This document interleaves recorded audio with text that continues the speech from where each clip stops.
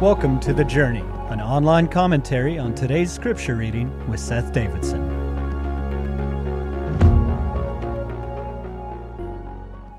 Today's reading is from Acts chapter 27, verses 21 through 38.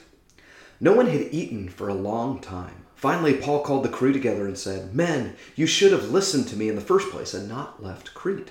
You would have avoided all this damage and loss. But take courage. None of you will lose your lives, even though the ship will go down. For last night an angel of God, to whom I belong and to whom I serve, stood beside me, and he said, 'Don't be afraid, Paul, for you will surely stand trial before Caesar.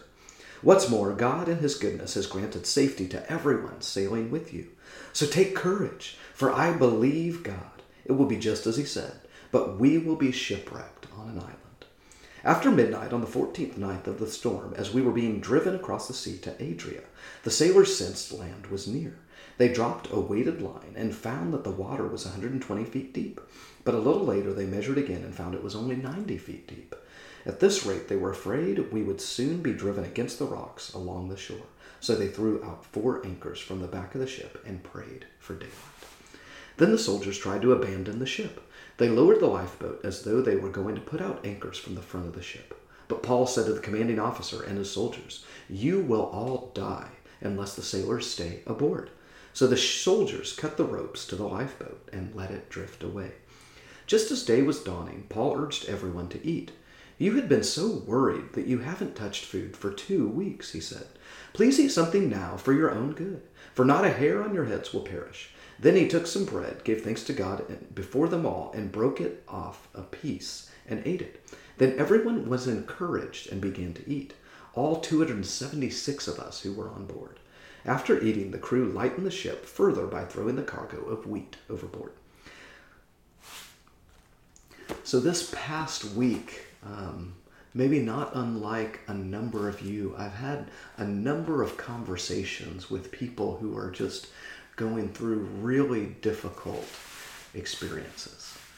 I heard of a friend who, there's someone who's on a ventilator, COVID related, currently in our city fighting for his life.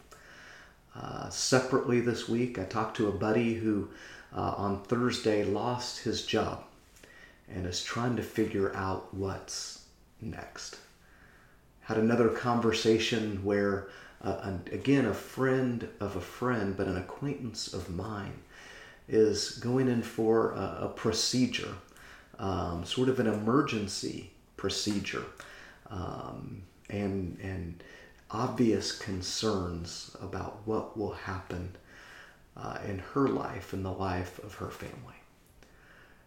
You know, for you, you may not be going through a job loss or a health challenge like that. Chances are you're going through some difficult times right now. It just is sort of the way 2020 is. And so the things I take from this text from today are to try to be encouraged, take courage, and be encouraged. You know, there are few circumstances that could be more difficult than what Paul and his companions are experiencing right now. At this point, 14 days of a ship being driven along in a typhoon, knowing that a shipwreck is imminent. And yet in that moment, in the text today, I saw 3 times where Paul's admonition, because his faith in God, is to take courage. He says it twice. And then after breaking bread, it says to be encouraged. Then everyone was encouraged and began to eat. You see, this is an important thing, that no matter how difficult circumstances are around us, we have to find ways to take courage and to be encouraged. Here's the way the text reads. Paul says in 22,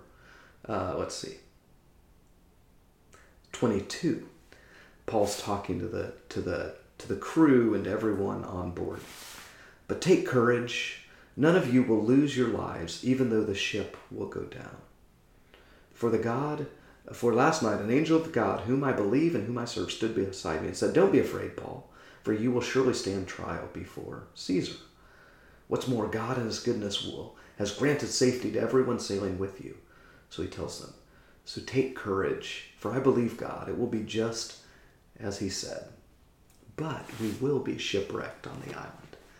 Like, circumstances are really difficult, and yet Paul has a relationship with God that gives him hope. Paul knows that there's a mission God has for his life, and because of that, he can share that hope with others. And so Paul takes courage and encourages them to take courage. I'm just noting the way that the text reads and the way we use language.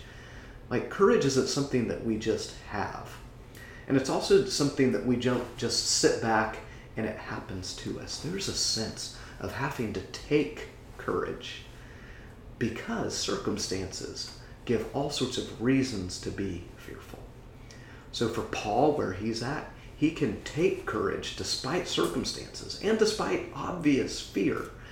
He can take courage through his relationship with God. He can take courage because he's clear on God's plans and purposes for him. And he can take courage because he has an encounter with the presence of God. Now, I don't know about you, but it's not often, if ever, I have an experience with an angel. But with some regularity, I feel like I have encounters with the living God that come by way of encouragements through a small prayer answered, or I'm reading a text of Scripture, not unlike today, and those words pop. Hey, take courage. Take courage. Maybe there's something in the timeless truths of God that might be timely for me today. I can feel like I encounter God through times like that, or through a timely word from a friend, So I can take courage in those ways. And then Paul says, after he's called them to actually communion and then eating, because they haven't eaten for a while. They've been so anxiety-ridden, they haven't eaten. He gives them food. He tells them to enjoy. And he tells them, it says they were encouraged. So Paul takes the courage. Paul's able to hand it back to them in terms of words of affirmation and hope in God, as well as giving them food that's going to give encouragement for their bodies and words that give encouragement to their souls. And so they take courage, and from that, people around them are encouraged, all 276 on board. So wherever you're at, no matter how difficult the circumstances, my encouragement today is to find ways to take courage.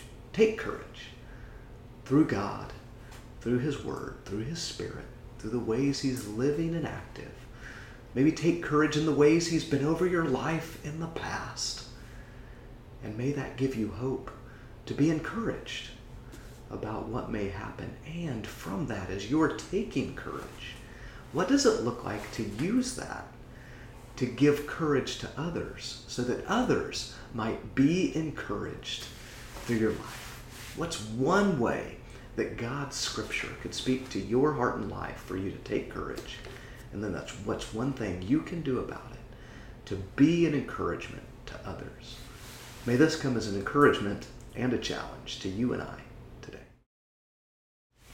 Hey, a quick update. We are nearing the conclusion of our book of Acts as we've been studying together individually, perhaps as a church community and the like. And as we finish the book of Acts, I'm going to take a hiatus from doing these regular journey updates. That feels like a loss for me. It may feel like a loss for you, but just given the season, this is something I need to set down for a time with hopes of picking up at a later date. So stay tuned for more of that. I'll update us each day over the next 5 days as we conclude the book of Acts. And we'll take a hiatus, but God willing, we'll be back unpacking additional readings of Scripture through the Journey Online together.